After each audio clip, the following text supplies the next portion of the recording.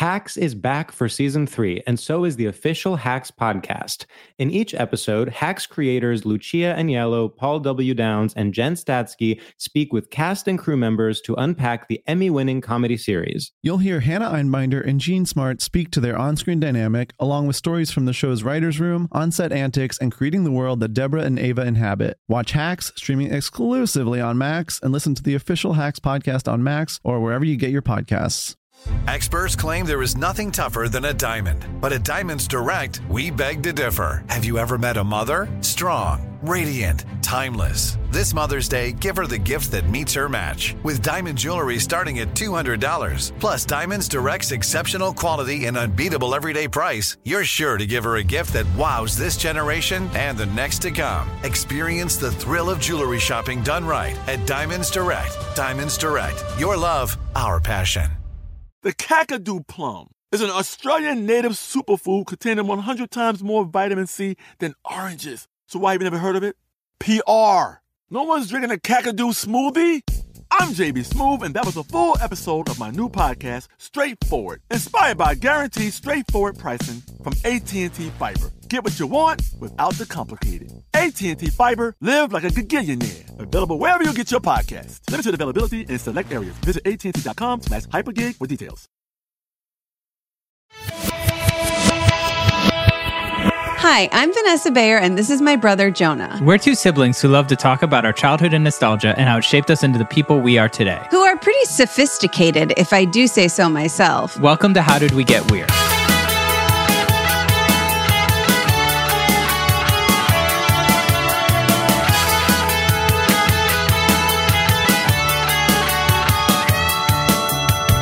So, Jonah, I was thinking about the time that we went to South by Southwest. Yeah. Well, I had been a few times when I worked for Ultimate Press. Of course. I had gone down there for work, but then my band played it a few times. Different bands I was in played it a few times. And I think you were down there one year for the Trainwreck premiere? For the Trainwreck premiere, yes. Yeah. And I think United Nations was playing a few shows as well. Yeah. And the first half of South by Southwest was kind of film themed, and the second half was more music themed. And so we overlapped kind of in that middle part, and we got to hang out. And I guess I got a certificate for free. I think it was Vans. I think there was like a Vans house. Right. And we went there, and my friend Dylan was working there. And so we got a bunch of free socks. Right. Some shoes. Yeah, and there's a photo, I don't know what year it was, but there's a photo in this book Mom and Dad had of me on the shoulders of one of the members of Limbeck, and then another member of Limbeck on the shoulders of someone else. And I don't think we were fighting. I think it was more like we were having a fun photo shoot. Just having a fun blast in the sun. But yeah, I went to like a Diesel fitting room with them. We did all this stuff. My bands never did this, but like I was kind of like hanging on their coattails. I remember one year hanging out with them. And this is kind of related to our guest today. But I do have this photo somewhere. We'll have to show it to our guest today. Yes, we'll have to show it. Should I just introduce her? Yeah, just introduce her.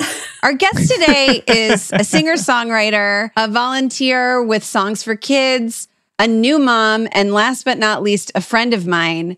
Please welcome Rachel Cantu. Oh, thanks. Hi, y'all. Hey, Rachel. How's it going? Rachel, thanks for being here. It's going pretty good. I'm very happy to be here. It's one of my favorite podcasts. Rachel! This is very exciting. That's embarrassing in a good way. We're blushing. It's so insanely in my wheelhouse with us being the same age and having very similar nostalgic memories. And then also with Jonah with band stuff, and the crossover is wild. It's wild. Vanessa had said you had seen me in like a Limbeck shirt or something and were surprised by this because maybe not a band everyone knows about. Exactly. Unfortunately. Very unfortunately.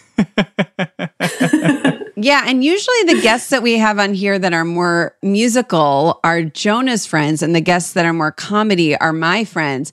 But this is what we call a classic switcheroo because Rachel is my friend, but happens to, sorry, not that you guys can't become friends. I hope you do become friends today, but listens to our podcast and like every week we'll be like, oh my God, I know this guy that Jonah's friends with. I know that this t-shirt that Jonah's wearing. And that's what I call pretty wild stuff. I'm like a real creeper. I'm just constantly texting you like a picture of me and that person you talked about. It's crazy. Sometimes even if I've only played one show with them. It's pretty crazy. So yeah, the Limbeck Band. Rachel, did you say you grew up with them? I did. I grew up in Orange County. I was just looking at pictures of Rob and I at Christian camp. Wow. Whoa. Isn't that funny? Yeah, we didn't go to the same school, but we hung out all the time. And our bands played together. I sang on 3 of their records. We used to do like demos on 4 tracks together, and some of those songs made it onto Limbeck CDs, and yeah, it's just a wild time. So what kind of scene were you in, like, because I know they kind of started out being kind of like less maybe Americana, more of like a punk band. Were you in that sort of more punk scene, or what was your vibe like when you were growing up? Yeah, it was like punk early emo, okay, which definitely cuts off for me at a certain point. When people start calling certain bands emo, I'm just like, there's a cutoff for me. Let's see. Yeah, I grew up I describe me as listening to musical theater and punk rock. Okay. So it's like those things that combine and kind of like crossed over. Junior high, it was like definitely punk. High school, punk and early emo. More like early Jimmy Eat World, Promise Ring, Mineral, like the scrappier stuff. A Lucky Denver Mint. Even earlier than that, I'd say. Okay. That's as far back as I go. We're talking like Static Prevails here, Vanessa. Yeah. Like paying to see them for $5 kind of thing. Yeah. So that was me. It was a funny cross of musical theater and punk rock. We just had Justin Pierre on the podcast, and we were talking about American Apparel track jackets a lot. Yeah. Don't you feel like that was really like the kind of part of the outfit back then? I feel like every band sold those like and I don't think people really wear them anymore or sell them as merch. I just think about them a lot. I don't remember the track jackets, but I do remember just using that for merch. Yeah. You know what I mean? Just in general. Right. Track jackets make me think of, there was also a huge hardcore, like straight edge hardcore contingency that, I don't know why I just left that out. That was such a huge part of my high school days. For some reason, that makes me think of Orange County hardcore. Oh, yeah. Well, I was straight edge in high school, and and I wore Jinkos, and I was all in from probably, I was, 17 to like 22 or something. I don't know. What a funny time. What a funny time. Oh my gosh. Were you wearing a ton of Jinkos too, Rachel? No. I'm trying to think.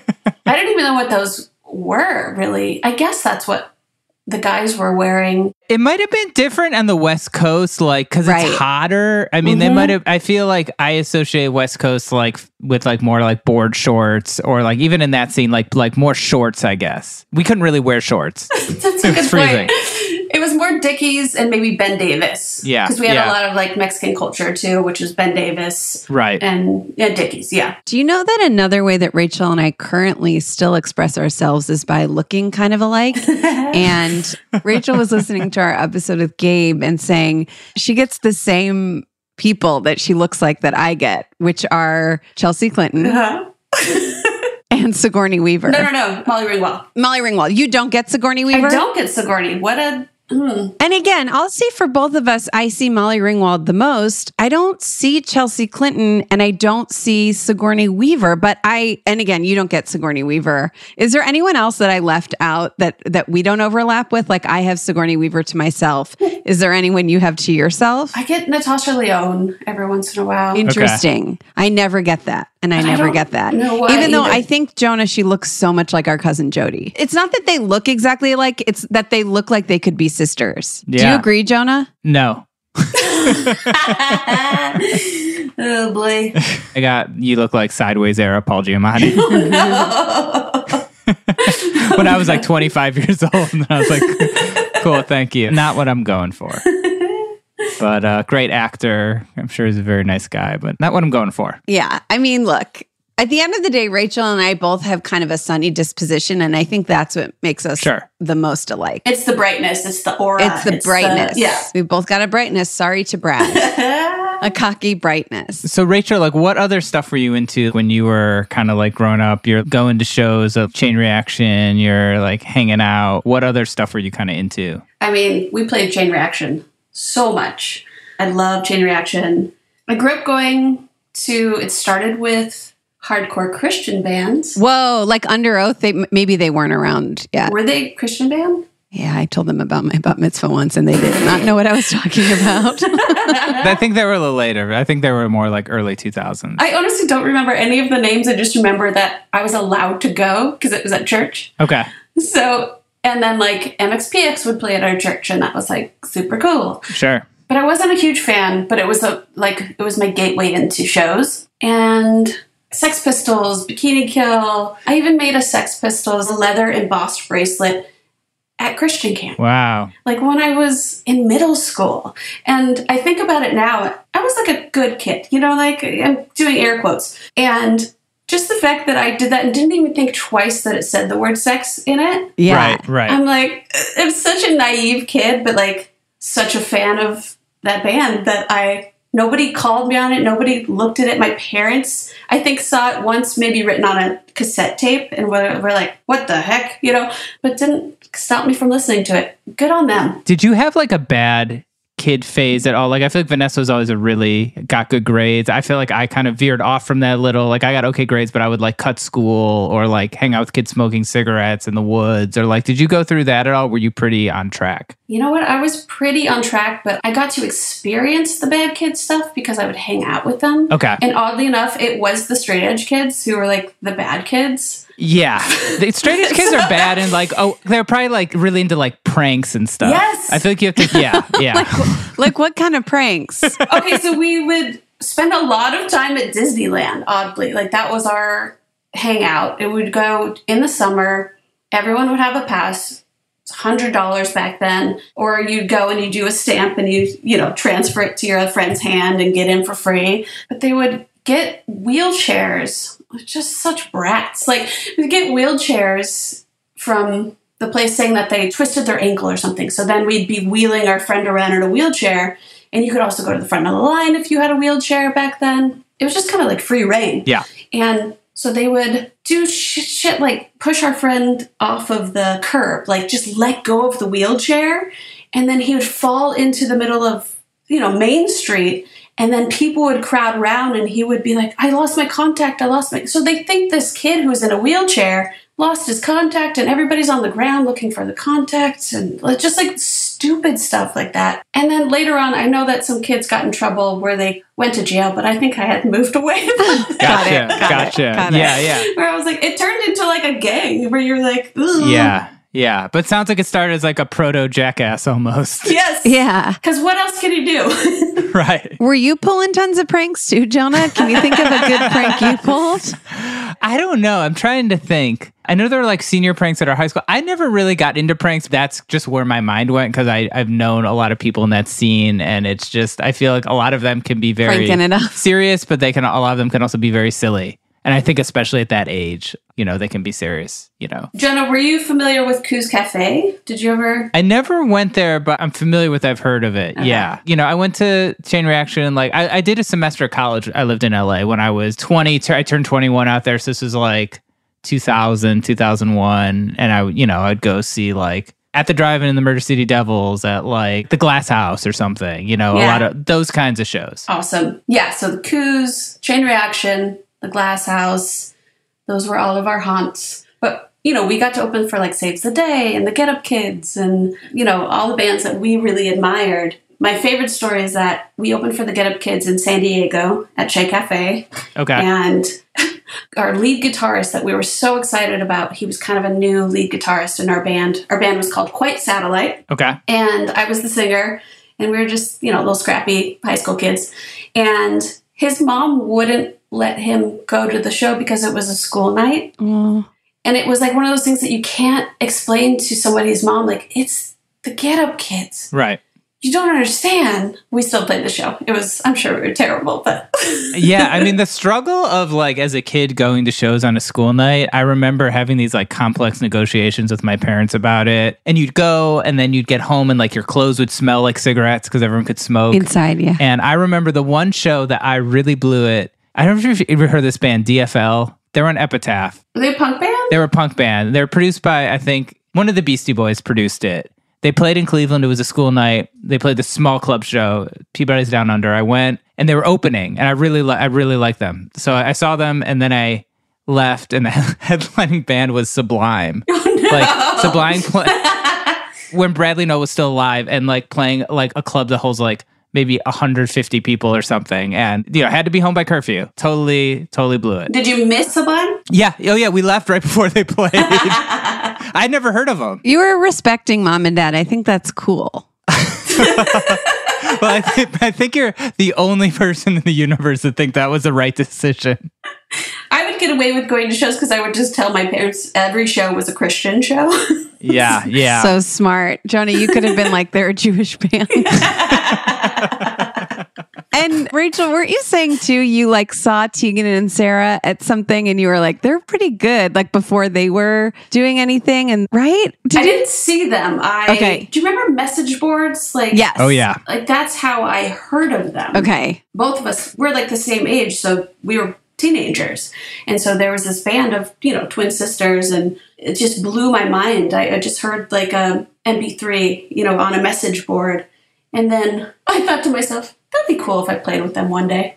And then just never thought of it again. And then I ended up, Emmy does all their illustrations, all their artwork, everything. She had done a poster that I really liked up to there. So I reached out to her to do some artwork for my EP.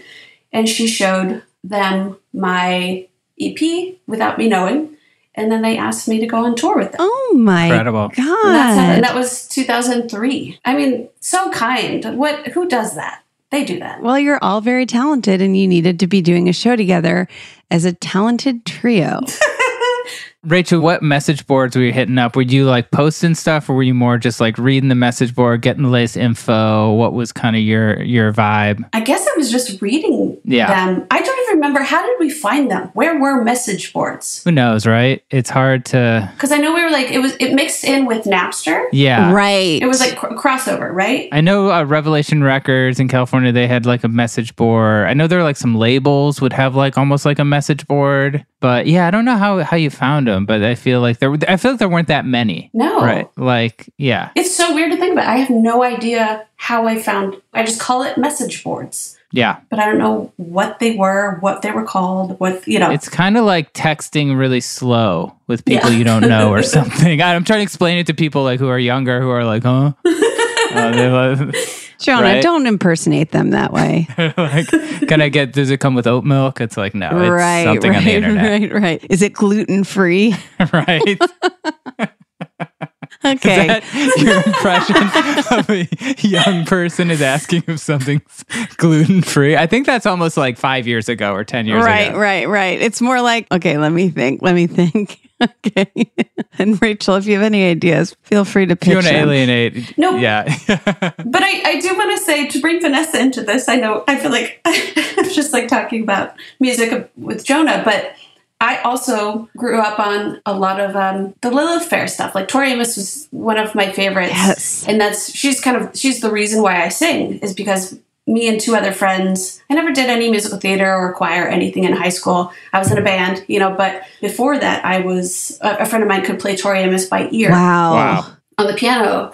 And so we would do 3-part harmonies. Oh my gosh. To Tori Amos songs. And so, that was a huge part of my life. Jewel, Lilith Fair. Yeah, I was what would you say is your favorite Tori Amos, either a song or album? Album, well, I started with Boys for Pele. Okay. I know that's not her first album, but Under the Pink was my first CD of all time when I got I think a 7 CD changer. yeah. So it was like around the time like Bjork, Yeah. Tori Amos, Sheryl Crow.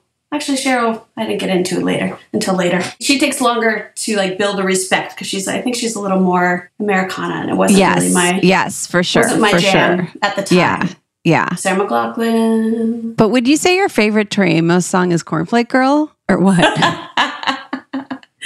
That's a good question.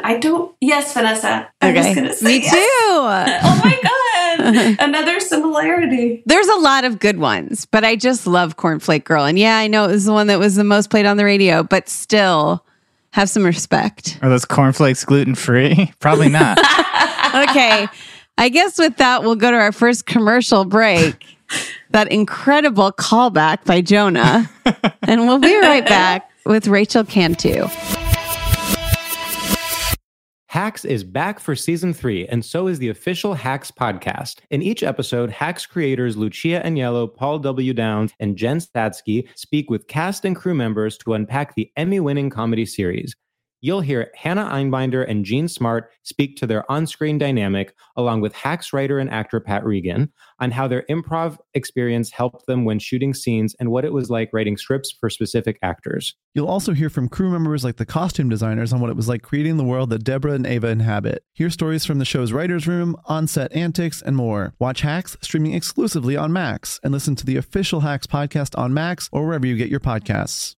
Enjoy all your favorite sports like never before at BetMGM. Signing up and playing is so easy. Simply sign up using code Buckeye and receive up to $1,500 back in bonus bets if you don't win your first bet. When you register with BetMGM, you can get instant access to a variety of parlay selection features, live betting options, and the best daily promotions in the business. And with BetMGM at your fingertips, every play and every game matter more than ever. Place your moneyline, prop, and parlay bets with the king of sportsbooks today. Sign up using code Buckeye and receive up to $1,500 back in bonus bets if you don't win your first bet. That's right, up to $1,500. Again, sign up using code Buckeye and receive up to $1,500 back in bonus bets if you don't win your first bet. BetMGM and GameSense remind you to play responsibly. 21 plus and present in Ohio. Subject to eligibility requirements. Rewards are non-withdrawable bonus bets that expire in 7 days. Gambling problem? Call 1-800-GAMBLER in partnership with MGM Northfield Park. That's 1-800-GAMBLER.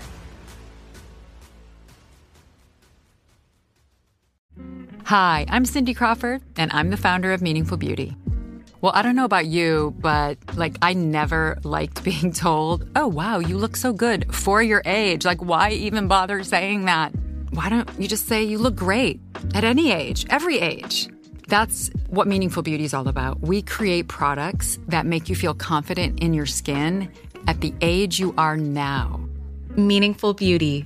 Beautiful skin at every age. Learn more at meaningfulbeauty.com.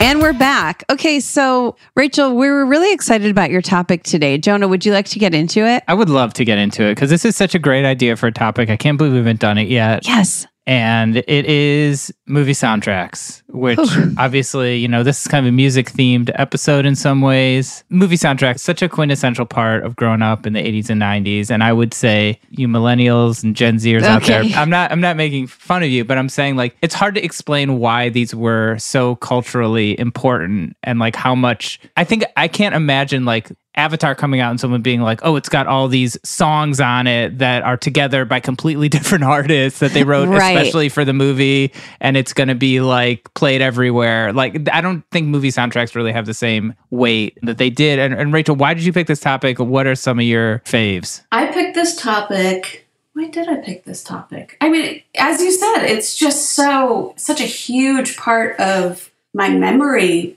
starting from Disney soundtracks. Mm-hmm. Yep. Right. It started with that. It started with Aladdin, The Lion King, Little Mermaid. Right. Stuff like that. And into, I think the biggest impact was when Clueless came out. It was Clueless. Right. Empire Records. Yes. Huge. Romeo and Juliet. Oh my God. That's such a big one. I can't believe I didn't do a ton of research on that one. I was so into that one. Baz Luhrmann's Romeo and Juliet, to be clear. Great Expectations.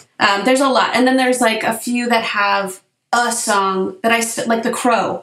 There's one or two songs off of that. Yet I think of the Crow soundtrack as oh my gosh, it's in my heart, it's in my soul. And I was looking at it and I'm I kind of only listened to two of the songs off of it. Yeah. You could skip around. Yeah, exactly. And then there's certain soundtracks where Tori Amos wrote one for... What did she write it for? It might have been for Great Expectations. Right. Certain songs that you think are on other albums of theirs, but are actually just on the soundtrack. Yep. Right. Alanis Morissette, Uninvited, was on City of Angels. Oh, right. And again, my brain goes, it's on one of her albums, but no, it's not. The other thing that was so crazy about soundtracks is not all of the songs in the movie would necessarily be in them. And then there would be some songs on them that you'd be like, is this in the movie? I've realized that there are certain bands that are on a lot of soundtracks and it's never your favorite song off of Goo Goo Dolls have got to be one of those. I bet Goo Goo Dolls are in so many movie soundtracks, and it's the song that you kind of go, and this is no burn to Goo Goo Dolls, but it's the song they did have where the classic one though, City of Angels. What's the Goo Goo Dolls City of Angels? Is it Iris? Am I making this up? Iris. Is that what it's called? That's one of their hits. I feel like it's the one that's and I don't want the world to see. Is that Iris?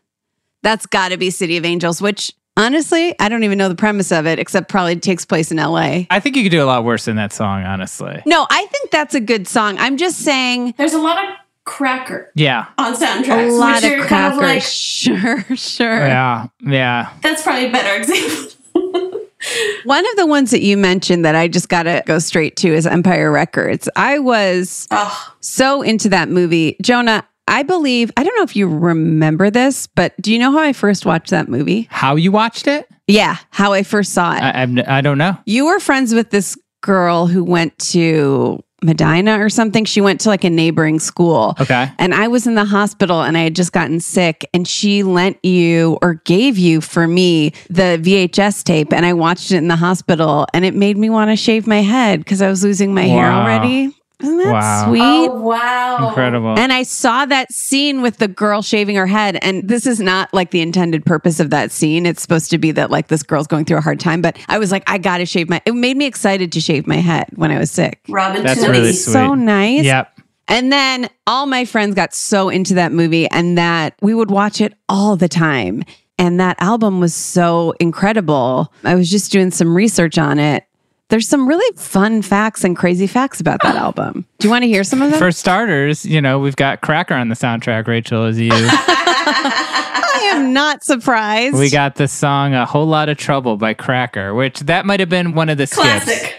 I will also say this. When I was joining, I was kind of pressured to join Raya with some friends. Now it's probably been almost 10 years ago. And the only album that I had downloaded on my phone was Empire Records. And so that's the song that plays under my Raya profile. This Cracker song? This Cracker song. And it starts with the words, and I never intended this, and I've got to update that profile. But it starts with the words, "There's no happy ever after." So I wonder if that's why I haven't gotten as many hits. Because like, who is like a Cracker fan? Yeah, they're an Who is a interesting Cracker band, but fan? you don't really hear. They seem like you go to a show and they're opening. Right. Like for someone you're interested in. I got to say this. Okay. Speaking of fans that are kind of filler, no offense. I really kind of take back what I said about Goo Goo Dolls, because they have some pretty epic hits. Okay. Yes. Plus, they had those T-shirts. If you'd go to their, I remember Joey Friedlander had one. If you'd go to their concert in like the early 90s, you get out of there, you have a T-shirt on the back, and the top of the T-shirt says Goo. And this is a cool tee. Okay. Anyways, I went to a concert once. Jenna, who's a wonderful stage manager at SNL, she is married to Robin, the lead singer of Gin Blossoms. And so she got us into a Gin Blossoms concert. I think I went with my friend Julie. Now, I want you guys to play this game that I've given to other people, which is guess the order of these bands, okay? Gin Blossoms, Marcy Playground, Everclear, Sugar Ray. What order do you think they played in? I mean, Marcy Playground, I feel like has to be first because they literally only had one hit song. You're correct. Rachel, who do you think is next? Can I go headliner? Headliner. Say headliner. Sugar Ray. Jonah, what's your guess? I was thinking either Sugar Ray or Everclear. I'm going to go with Everclear. Okay, this is the order that they played in. Marcy Playground, Gin Blossoms. Just think for a second. They were second. Gin Blossoms, to me, I'm going to say it right here. I think one of maybe the best bands of all time. Okay, Vanessa. Or at least a really good, okay, maybe not one of the best bands of all time, really good band, okay? Then Sugar Ray, then Everclear. Yeah. Everclear headline. Wow. Let me say this, okay? This is what I would guess it would be. Okay, well, I thought it was interesting. Here's what I will say, okay? We saw Gin Blossoms. That's the reason we went. They were incredible. A lot of throwbacks. You would know more songs than you think you do. Yeah. And then Sugar Ray starts playing, and I go, this is literally music that would come on in the car when I was growing up. And I'd be like, I guess I'll listen to it because I have nothing else to do because I'm in a car.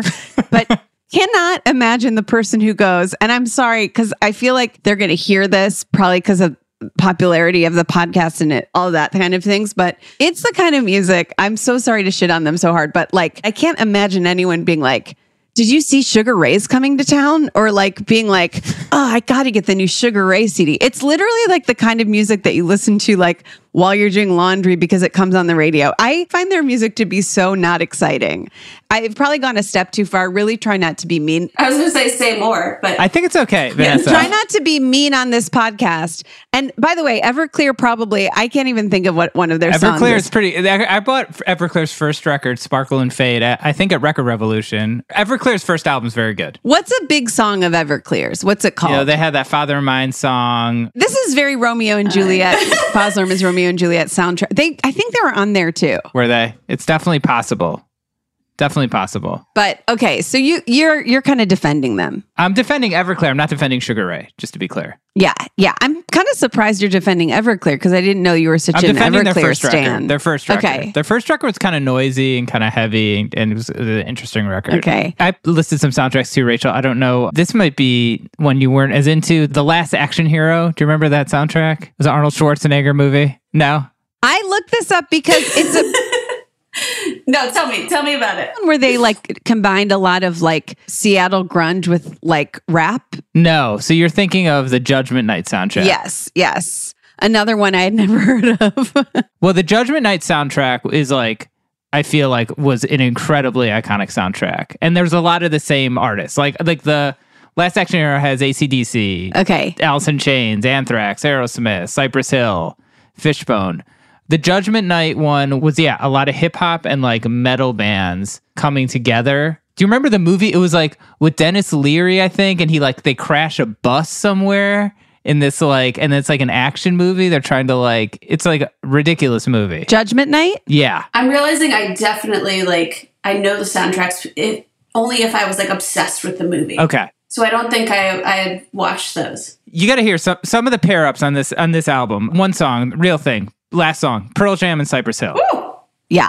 You got Missing Link, Dinosaur Jr. and Del the Funky Homo Sapien. You got Freak Mama with Mudhoney and Sir Mix-a-Lot. You got a song with Sonic Youth and Cypress Hill, Faith No More and Booyah Tribe, Slayer and Ice-T, Biohazard and Onyx, Living Colour and Run DMC, Teenage Fan Club and De La Soul, and Helmet and House of Pain. I got to download this soundtrack. I think I do remember this crossover. Yeah. I think there was one song I think that I really loved. I don't remember what it was, but I do remember them doing that. That came out in 1993. I don't really remember it. That sounds like an iconic soundtrack. And I guess just to go back to Empire Records for a second, I remember Butters. Remember how that song Sugar High was on the soundtrack, but also in the movie Renee Zellweger singing it? Yes, and it's not on the soundtrack. Did you know that? Her singing is not on the soundtrack. Exactly. I was reading about it. No. And I guess the movie really didn't want it on the soundtrack at all. So even the version that's on this actual soundtrack is like not like a mastered version. But either way, I just wanted to say this. So it's by Coyote Shivers. And that Shivers. guy at the time was married to Liv Tyler's mom. What? So it was like at the time of that movie, this guy is essentially Liv Tyler's stepdad. Wow. The guy who played that character, whose name in the movie was, I can't remember. But that guy who's like singing with Renee Zellweger, who sings on the album. What? And he's like a character in Empire Records. And then like apparently there were like two of the characters were like roommate. Like there was a lot of the cast like knew each other, but like didn't want the casting director to know. It's very weird. But I loved that soundtrack so much. And I loved that movie. And I've told Jonah this before, fully thought that Gwar was made up for the movie. Didn't realize they're a real band. And a documentary on them just came out. Is that right? I think so. Yeah. I mean, how is Gwar not on the soundtrack of Empire Records? That is insane. I know. Me. It's so weird. It's so weird. Now, another soundtrack that like in that world, I feel like is the Reality Bites soundtrack, which I don't know if you were familiar with that one, but that was also Reality Bite and also Singles came out around the same time. Singles was 1992. Reality Bites was 1994. Empire Records. Which one had Lisa Loeb? Lisa Loeb was Reality Bites. And do you know where that song comes up in the movie? Stay? No. Remind me. In the end credits. Oh, wow. Isn't that weird? Isn't that crazy? It doesn't even like make a scene. Doesn't even make a scene. She got on the top 100 from that song before she even was signed to a label. She was such a breakout star. And we had Lisa Loeb on the podcast, and I was able to ask her about the video and the dress that she wore, which is not surprisingly, I'm blanking on the name of the designer. Oh, Betsy Johnson or something? Betsy Johnson. Yeah. Thank you, Jonah. Iconic. I blanked on it out of pure excitement. And then, yeah, speaking of exciting, Rich, I don't know if you're familiar, LA Punk soundtrack to the 1984 movie Repo Man. Do you remember that one? We're in kind of different worlds here. Okay, Jonah. It's got Black Flag on it, Fear. That was a big one. And my first cassette ever was the Cocktail soundtrack. Yes. Now, the Cocktail soundtrack. Black Flag is not on the Cocktail soundtrack. No Black Flag, but man, no Black Flag. It is a hit-packed soundtrack. I'm just going to read It's a cocktail of hits for sure. It's a cocktail of hits for sure. I'm just going to read you some of the songs on there, all of which are huge, huge hits. Okay. Tutti Frutti. Okay. Might have heard of it. Addicted to Love by Robert Palmer. I don't know that he made it for the movie. No, so Tutti Frutti was definitely not made for the soundtrack of Cocktail. But Addicted to Love.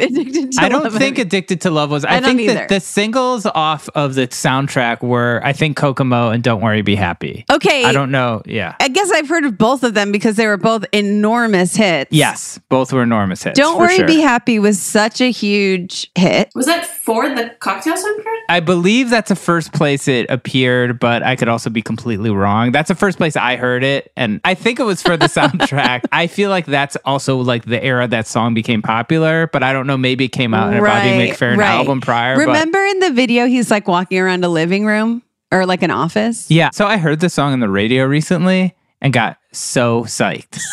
Like, it's such a good song. It's such a good song. To bring it back to the Songs for Kids Foundation that I have worked with. Do you want to explain to people what Songs for Kids is?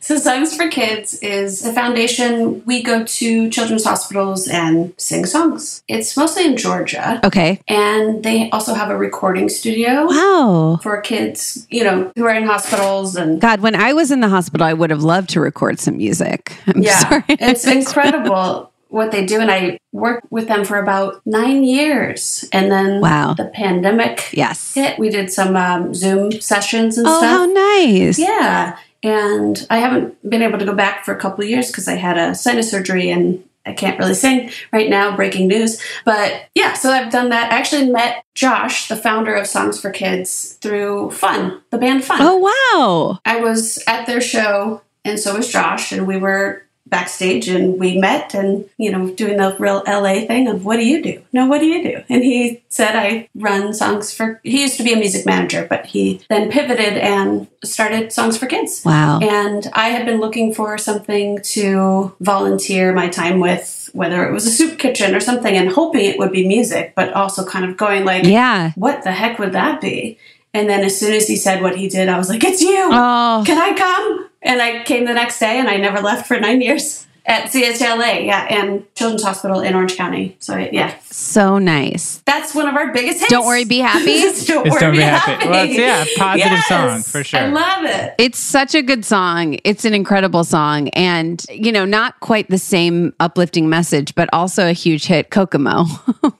Classic. I mean... Yeah. And I did a lot of research on this. Like, Kokomo's not a real place. It's a real place, but there's not a place called Kokomo in the actual Florida Keys, which is what they're singing about. It's like a fictional island, I think. Well, you did a report, and I've talked about this, and you don't remember it, but you did a report when you were little, and you had Kokomo playing in the background while you talked. Yeah, I was a big fan of that song. I think that was a kind of a weird period for the Beach Boys. Like, I don't know if Brian Wilson was really involved. Right. But it was a big hit. Yeah, I don't know. It was an interesting time. But yeah, it's not a real place. It's a utopic island off the coast of the Florida Keys. It references many actual Caribbean islands like Aruba, Jamaica, Bermuda, Bahamas. Yeah.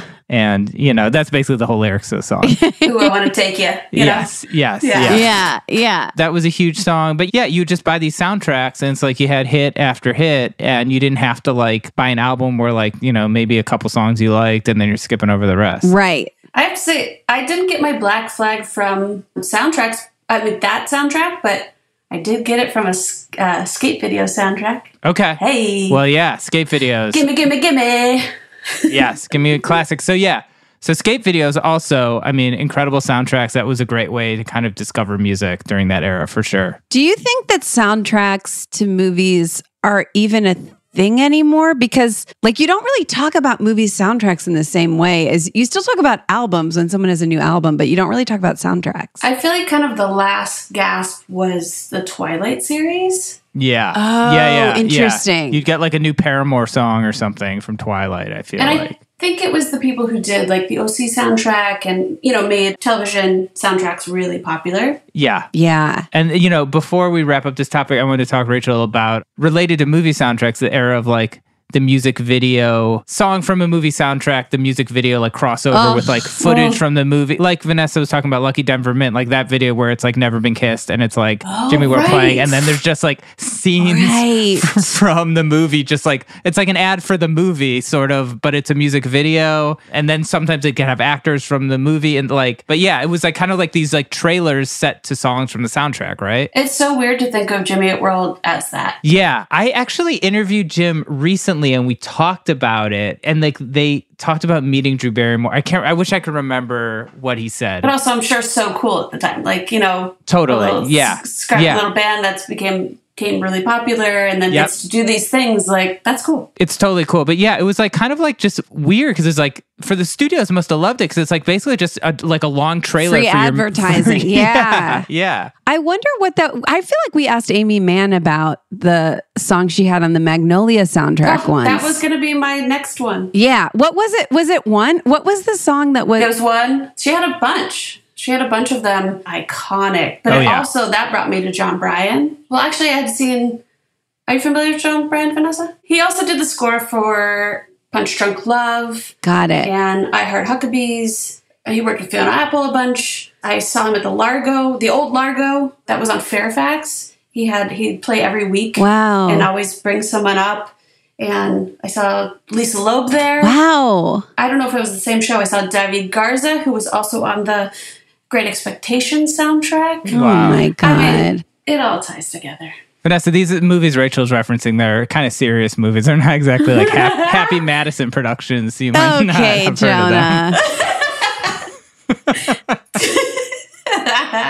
I was just going to say, obviously, sometimes it would be scenes from the movie, right? And then the artists, and they would try to make it look like they were in the same space, but they clearly weren't. But one that I used to love that has been completely erased from the internet, was Shy Guy. I don't know if you remember that song Shy Guy it was from a movie with Martin Lawrence and Will Smith. I can't remember the name of the movie, but there was a version of the music video where it's like Will Smith and Martin Lawrence are kind of like dancing around to like the song and they're like riffing on it and being kind of silly. I tried to find this video a few years ago. This is before the Will Smith slap. Like this was like apropos of nothing. I don't know why. Okay.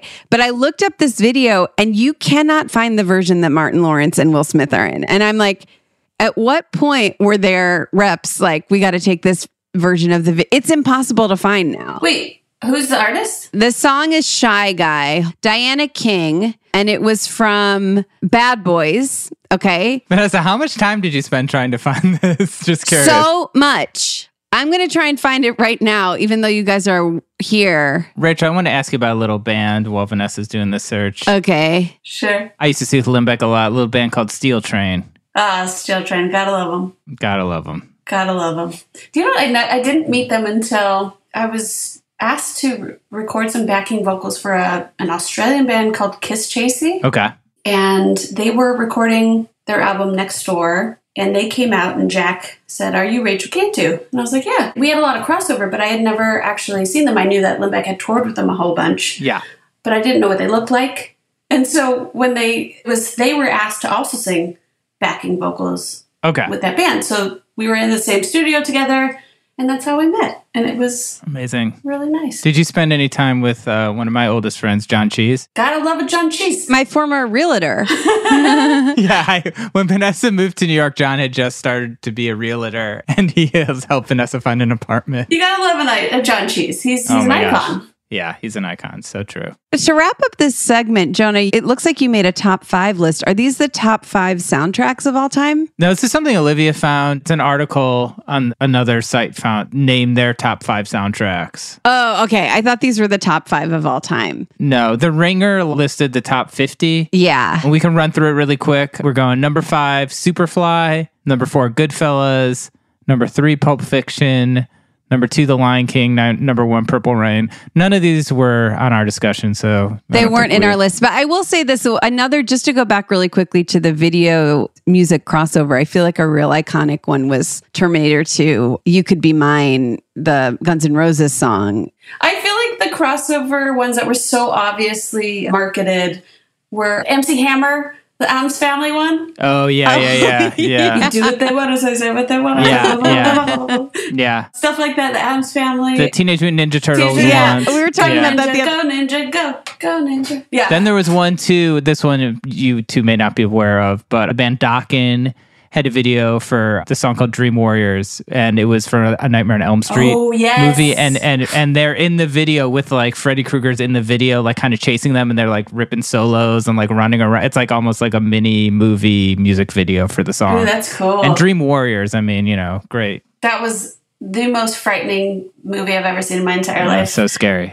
I don't even remember it. I was I hope you didn't see it. I saw it way too young and was scared for the rest of my life. I have no recollection of it. Nightmare on Elm Street. It's so good, though. Oh, I thought you were talking about Dream Warriors. Dream Warriors is a song from Nightmare on Elm Street. Yeah. Rachel, you say 3. I'm going to go with 3. I feel like it's 3, because that's the one where they fall asleep and he'd like play puppet with their skin and stuff. Yeah. I remember seeing A Nightmare on Elm Street. Remember on MTV Movie with Chris Conway would do like a movie. Chris Connolly. MTV Movie? MTV Entertainment section or something that he did. Okay. And I remember they would show a clip from Nightmare on Elm Street of like this woman running away from Freddy Krueger in the sand or something. And it was so scary to me. And every time that, how they would play the same like MTV news segment, or MTV Entertainment segment, like for the whole week. And I remember every time it would come on, I'd try and change the station because just seeing a clip from Nightmare on Elm Street was so scary to me. And yeah, it just made me I didn't even seeing the clip. You should spend some time researching to find some old episodes of MTV Entertainment section. Well, it might be where that Martin Lawrence video is. Wait, there was another thing that I was just... By the way, I found the Martin Lawrence Will Smith version of Shy Guy by Diana King. It takes you to this really sketchy website. Basically, you can't watch it online. I was correct. Are you hacked right now? No, I follow it all the way because I didn't want to go that far. But I really, some sketchy stuff out there if you aren't careful. Well, we're going to take another commercial break, and we'll be right back with Rachel Cantu. Hacks is back for season 3, and so is the official Hacks podcast. In each episode, Hacks creators Lucia Aniello, Paul W. Downs, and Jen Statsky speak with cast and crew members to unpack the Emmy-winning comedy series. You'll hear Hannah Einbinder and Jean Smart speak to their on-screen dynamic, along with Hacks writer and actor Pat Regan, on how their improv experience helped them when shooting scenes and what it was like writing scripts for specific actors. You'll also hear from crew members like the costume designers on what it was like creating the world that Deborah and Ava inhabit. Hear stories from the show's writer's room, on-set antics, and more. Watch Hacks streaming exclusively on Max, and listen to the official Hacks podcast on Max or wherever you get your podcasts. Enjoy all your favorite sports like never before at BetMGM. Signing up and playing is so easy. Simply sign up using code Buckeye and receive up to $1,500 back in bonus bets if you don't win your first bet. When you register with BetMGM, you can get instant access to a variety of parlay selection features, live betting options, and the best daily promotions in the business. And with BetMGM at your fingertips, every play and every game matter more than ever. Place your moneyline, prop, and parlay bets with the king of sportsbooks today. Sign up using code Buckeye and receive up to $1,500 back in bonus bets if you don't win your first bet. That's right, up to $1,500. Again, sign up using code Buckeye and receive up to $1,500 back in bonus bets if you don't win your first bet. BetMGM and GameSense remind you to play responsibly. 21 plus and present in Ohio. Subject to eligibility requirements. Rewards are non-withdrawable bonus bets that expire in 7 days. Gambling problem? Call 1-800-GAMBLER in partnership with MGM Northfield Park. That's 1-800-GAMBLER.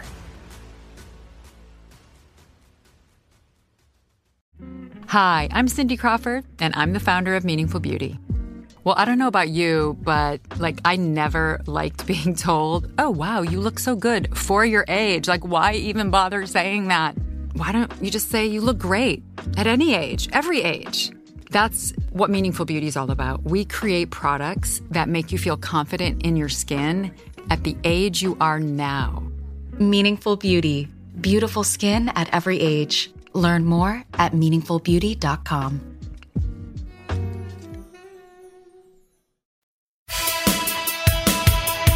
Okay, and we're back now. Rachel, we're going to play a game. It's called Yes/Nostalgia. Nostalgia. Nostalgia. Okay. And we're going to bring up nostalgic products, shows, etc. that are making a comeback. And if you're into them, you can give them a yes-stalgia. And if you're not into them, you can give them a nostalgia. Jonah, would you like to start with the first one? Yeah, so I found this first one, and it is Lay's is bringing back deep dish pizza chips. The packaging says fan favorite. It's a deep dish flavor. Looks like they made it in the past in 2018, so it's not that old, but it's a collaboration with Giordano's in the past, and now it just says fan favorite. You can buy them at Sam's Club or online.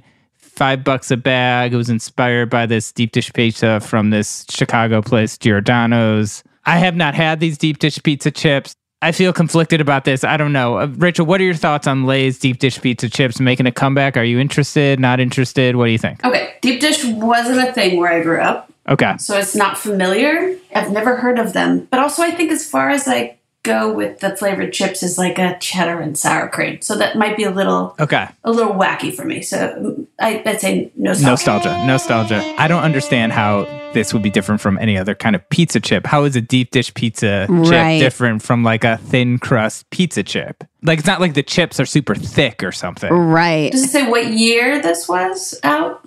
Or was it like the 90s? 2018. What? They debuted in 2018. So they were like a limited. So yeah, so this is not like a childhood type chip. But yeah, to me, it's probably that this Giordano's company, their CEO calls up the CEO at Lay's. They say, okay, we need a marketing thing. We're going to make these like quote unquote deep dish pizzas. They throw their pizza seasoning on it. And to me, it's like, yeah, it's a pizza flavored chip. I can't imagine how it has any deep dish. Deep dish is like a texture. It's like to me, this is a nostalgia and not interested. Vanessa, what are your thoughts? Well, as the only one on here that's probably lived in Chicago, home of the deep dish pizza, I've got some thoughts. One is the difference between deep dish pizza and regular pizza that you could put into a chip flavor is that deep dish pizza is a lot more cheese forward. Okay, fair enough. I didn't realize that. Okay, so I feel like this chip might be a lot of cheese with a hint of crust. And that sounds good to me. I mean, I am a person who will choose a cheese combo over a pizza combo any day of the week. You know, combos, the chips. Right. Well, they're not really chips. They're really savory they're pretzels snacks with stuff inside. Yeah. Sometimes they're pretzels and sometimes it's more of like a shortbread, a savory shortbread. But the point is, I'm kind of interested. I would give this a yes, nostalgia. And while I have the mic, I just want to say I thought of the thing I was thinking of before, which is this. Yep. I was doing some research on the Always video by Bon Jovi. And apparently that song was written for the movie Romeo is Bleeding. And now that I knew that, if you think about that song Always by Bon Jovi, the first lyric is Romeo is bleeding, but you can't see his blood. Now, this is very funny, okay? He wrote that song for the movie. By he, I mean Bon Jovi. Then he saw the movie, which was, I guess, a big flop, actually. But even before it was a big flop, he saw the movie and he was like, and no thank you. And he basically took that song out of the running for the Romeo is Bleeding soundtrack. Now, come to a few years later, somebody's like, this is a good song. Like, you should repeat. And it might have been Bon Jovi himself. I can't remember. It's only been a day since I did this research. So then he released the song independent of the film Romeo is Bleeding, even though the song starts with the lyrics Romeo is Bleeding. And guess what? Really huge hit. And also that music video starring, Carla Gugino, Kerry Russell, some guys that were big on MTV and stuff. That was a huge video. So I say that to say sometimes it's going to be for a soundtrack and it goes the other way. And by it, I mean a song. Okay, let's go to the next one. Thank you, Vanessa. I'll read the next one. A Frasier reboot is coming in February. This article says, get ready for tossed salads and scrambled eggs once more. Frasier is back. 4-time Emmy winner Kelsey Grammer is set to reprise his iconic role of the radio psychotherapist Dr. Frasier Crane for Paramount Plus. And a lot of the original cast is going to be in it too, which I found to be very exciting. Roz? David Hyde Pierce is not doing it. David Hyde Pierce is not doing it? No, but I think other people are. But yeah, I think everybody else is, except for, I think the dad passed away. The dad passed away, and David Hyde Pierce isn't doing it. David Hyde Pierce, not interested. Who played Niles, of course. Frasier's brother. But the people that are coming back are, most of them, it says. So that includes, I think, Jane Leeves as Daphne, Perry Gilpin as Roz, Bebe Neuwirth as Lilith Crane. So, you're getting a lot of classics. A lot of household names. not having, I mean, Bebe Neuwirth, come on. Not having David Hyde Pierce. That's tough. That is a tough blow that I had not read the article. It's like, hey, Vanessa, read articles more closely. David Hyde Pierce, I always think of him actually from Wet Hot American Summer. Oh, yeah. Oh, my God. You don't think of him as like a comedic actor, but he is so funny in that movie. He's so funny. I mean, he is comedic in Frasier. I guess you do think of him as a comedic actor, but it's dry, right? Exactly. His performance in Wet Hot American Summer, you're right, Jonah, is unbelievable. When she's asking if he could maybe give a little speech at the camp, and he's like, no. And she asks him again, and he's like, no, thank you. And she asks him again, and he's yelled. He's like, I said no. It's truly, yeah, David Hyde Pierce. But anyway, so what do we think? So they're bringing back Frasier, and what do we think?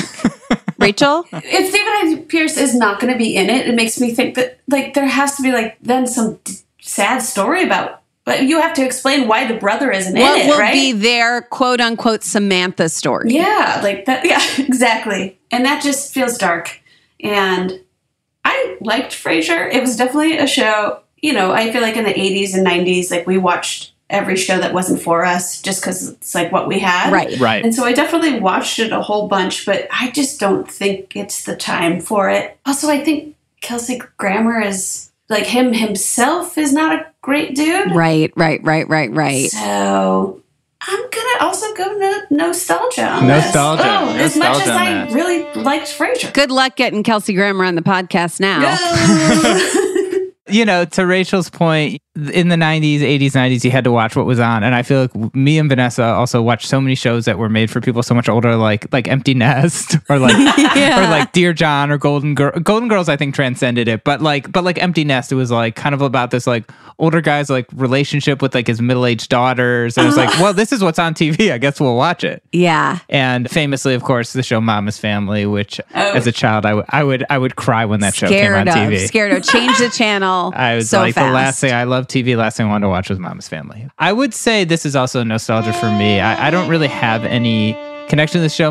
My friends do a podcast, and they've been doing a segment where they watch episodes of the new version of Quantum Leap. Oh, interesting. And I watched a little of it, and yeah, I don't know. To me, this fascination with trying to remake these shows is usually it doesn't work. And I don't know, to me, Frasier was fine for what it is, but I feel like Cheers or Frasier, these shows, you got to just let these shows kind of be their own thing. They were interesting for the time, but to me, it's just, I don't need it. I don't really care. I probably won't watch it. Vanessa, what are your thoughts? Well, I'm saying I can't make a decision yet because you just really never know what these reboots are going to be like. For example, I thought they did a really great job with the Will and Grace reboot. And I'm not just saying that because I was in 5 episodes, but I think they really made it funny, and they really I think Will and Grace and Frasier were similarly, even though they were, particularly Frasier, maybe it was meant for people a little older than us at the time. I still think Frasier was a really funny show,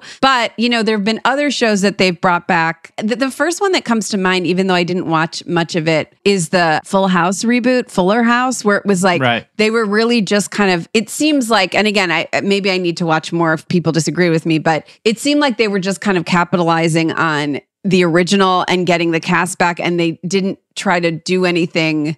I don't know. It kind of lost a lot of its charm. Although we weirdly were in a house that we did not watch very much Full House. Oddly, for being the exact right age for it, we didn't watch that much of it. So I guess what I'm saying is I've really gone on a tangent. But my point is that I think I need to wait and see if it's a yes-talgia or a no-stalgia. So for now, I'm going to actually call it a yes-talgia because if they can bring back the really funny writing, even without David Hyde Pierce, who maybe will make some cameos on it, I am interested. I'm going to say this right now. Vanessa watches more TV than anyone I know. I bet you she never watches a show. I bet I'm never going to be like, what are you up to? Like, I'm actually watching the Frasier reboot. Okay, I don't see it happening, but okay. I don't know. I could be wrong. Maybe you'll prove me wrong. Okay, Jonah, do you want to read this last one? So last one, McDonald's is bringing back the peppermint mocha coffee drink. It's made with espresso, steamed milk, peppermint chocolate syrup, whipped cream, and even more syrup to top it off. You could get this hot or ice. This is a festive drink that they started in the past. They didn't have it in 2019. They brought it back in 2020. I guess it came back this year. You know, it's $2 to $3. I guess it's competing with a peppermint mocha latte at Starbucks, which is $6. And I don't know how much sugar is in this, but I'm guessing a lot. McDonald's also re-released the iconic holiday pie. So they got all kinds of holiday sweets going on. Rachel, what do you think about the peppermint mocha from McDonald's? Are you going to be hitting one up right after this podcast? You know what? I'd rather eat my calories. Whoa. Yes, same. Fair.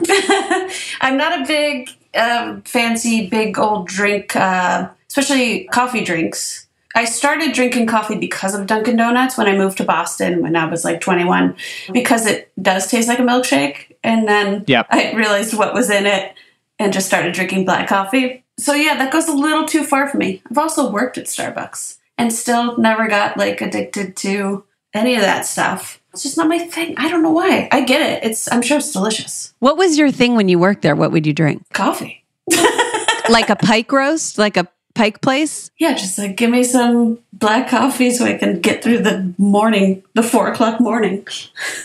So this is a nostalgia for you. You're not really... Yeah, I'm going to go nostalgia. Also with the pie, it's like a dessert pie. Yeah. And also just to say, if you're not a coffee person, some of the locations will offer a peppermint hot chocolate, which is a combination of steamed milk and peppermint chocolate syrup topped with whipped cream and a sweet drizzle of more peppermint chocolate syrup.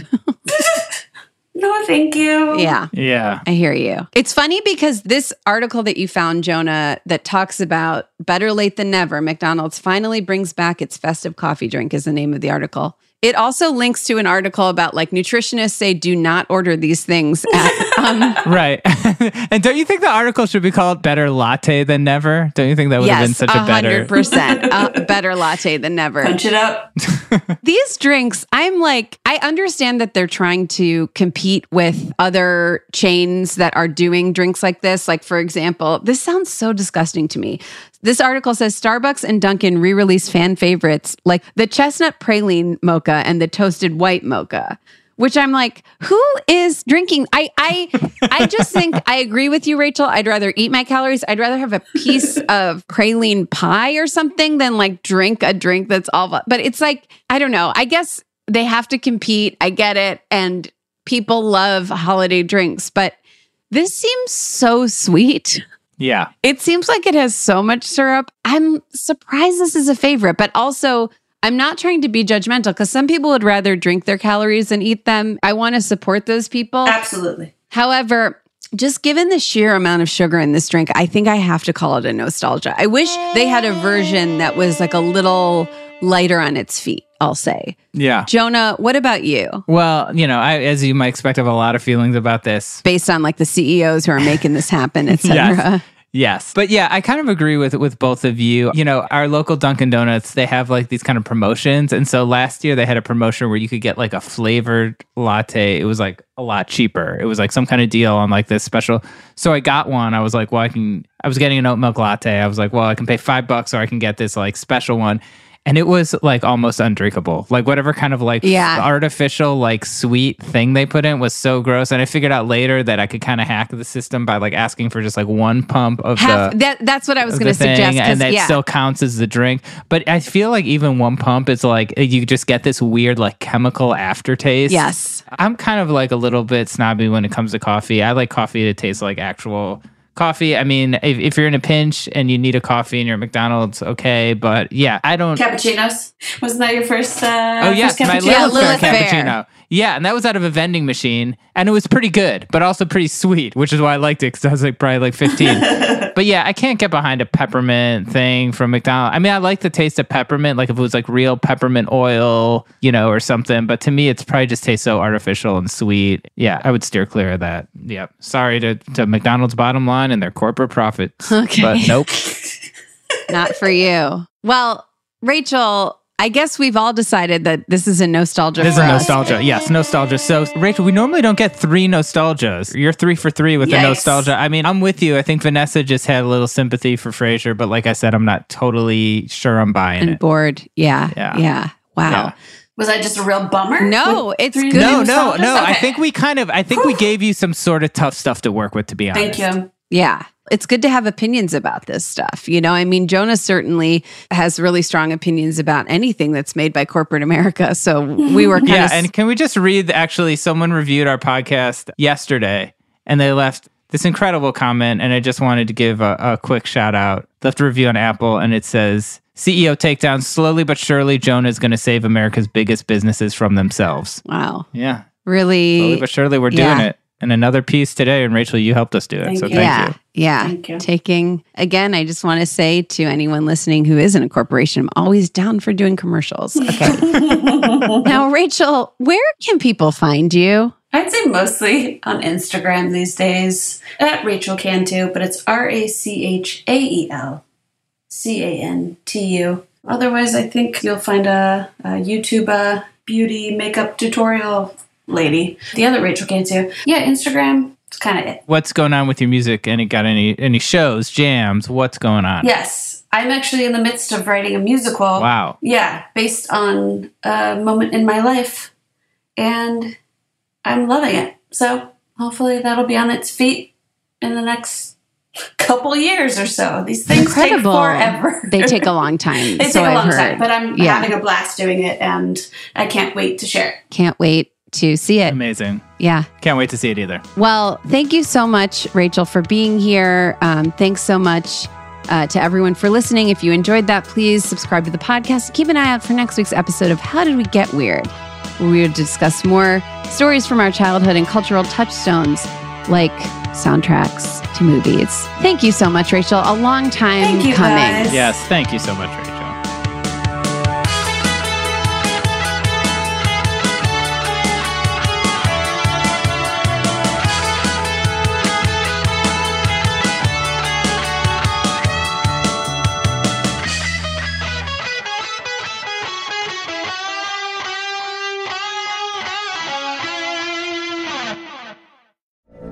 From BBC Radio 4, Britain's biggest paranormal podcast is going on a road trip.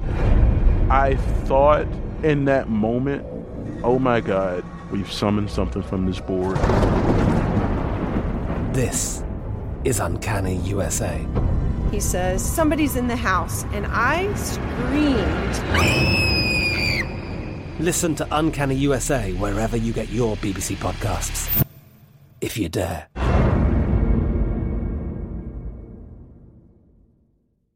Xfinity has free premium networks for everyone this month, no matter what kind of entertainment you love. Addicted to true crime? Catch killer cases and more spine-tingling shows on A&E Crime Central. Crave adventure? Explore Asian action movies on Hi-YAH. Searching for something extreme? Check out skating, snowboarding, and more on Fuel TV Plus, the global home of action sports. And find crowd-pleasing bops on iHeartRadio's Hit Nation playlist. There's new free shows and movies to love every week. Say free this week in your Xfinity voice remote. Are you still searching for your perfect place to call home? Well, now is the time to buy at Fisher Homes. If you're looking to move in before the end of 2024, May could be your last opportunity to start building your dream home and close before the year's end. If you're hoping to move in even sooner, Fisher Homes also has homes that are move-in ready and waiting for you, where you can start enjoying the benefits of homeownership even faster. Schedule your personal tour with a new home advisor today at FisherHomes.com and make this spring the season you find your perfect home sweet home.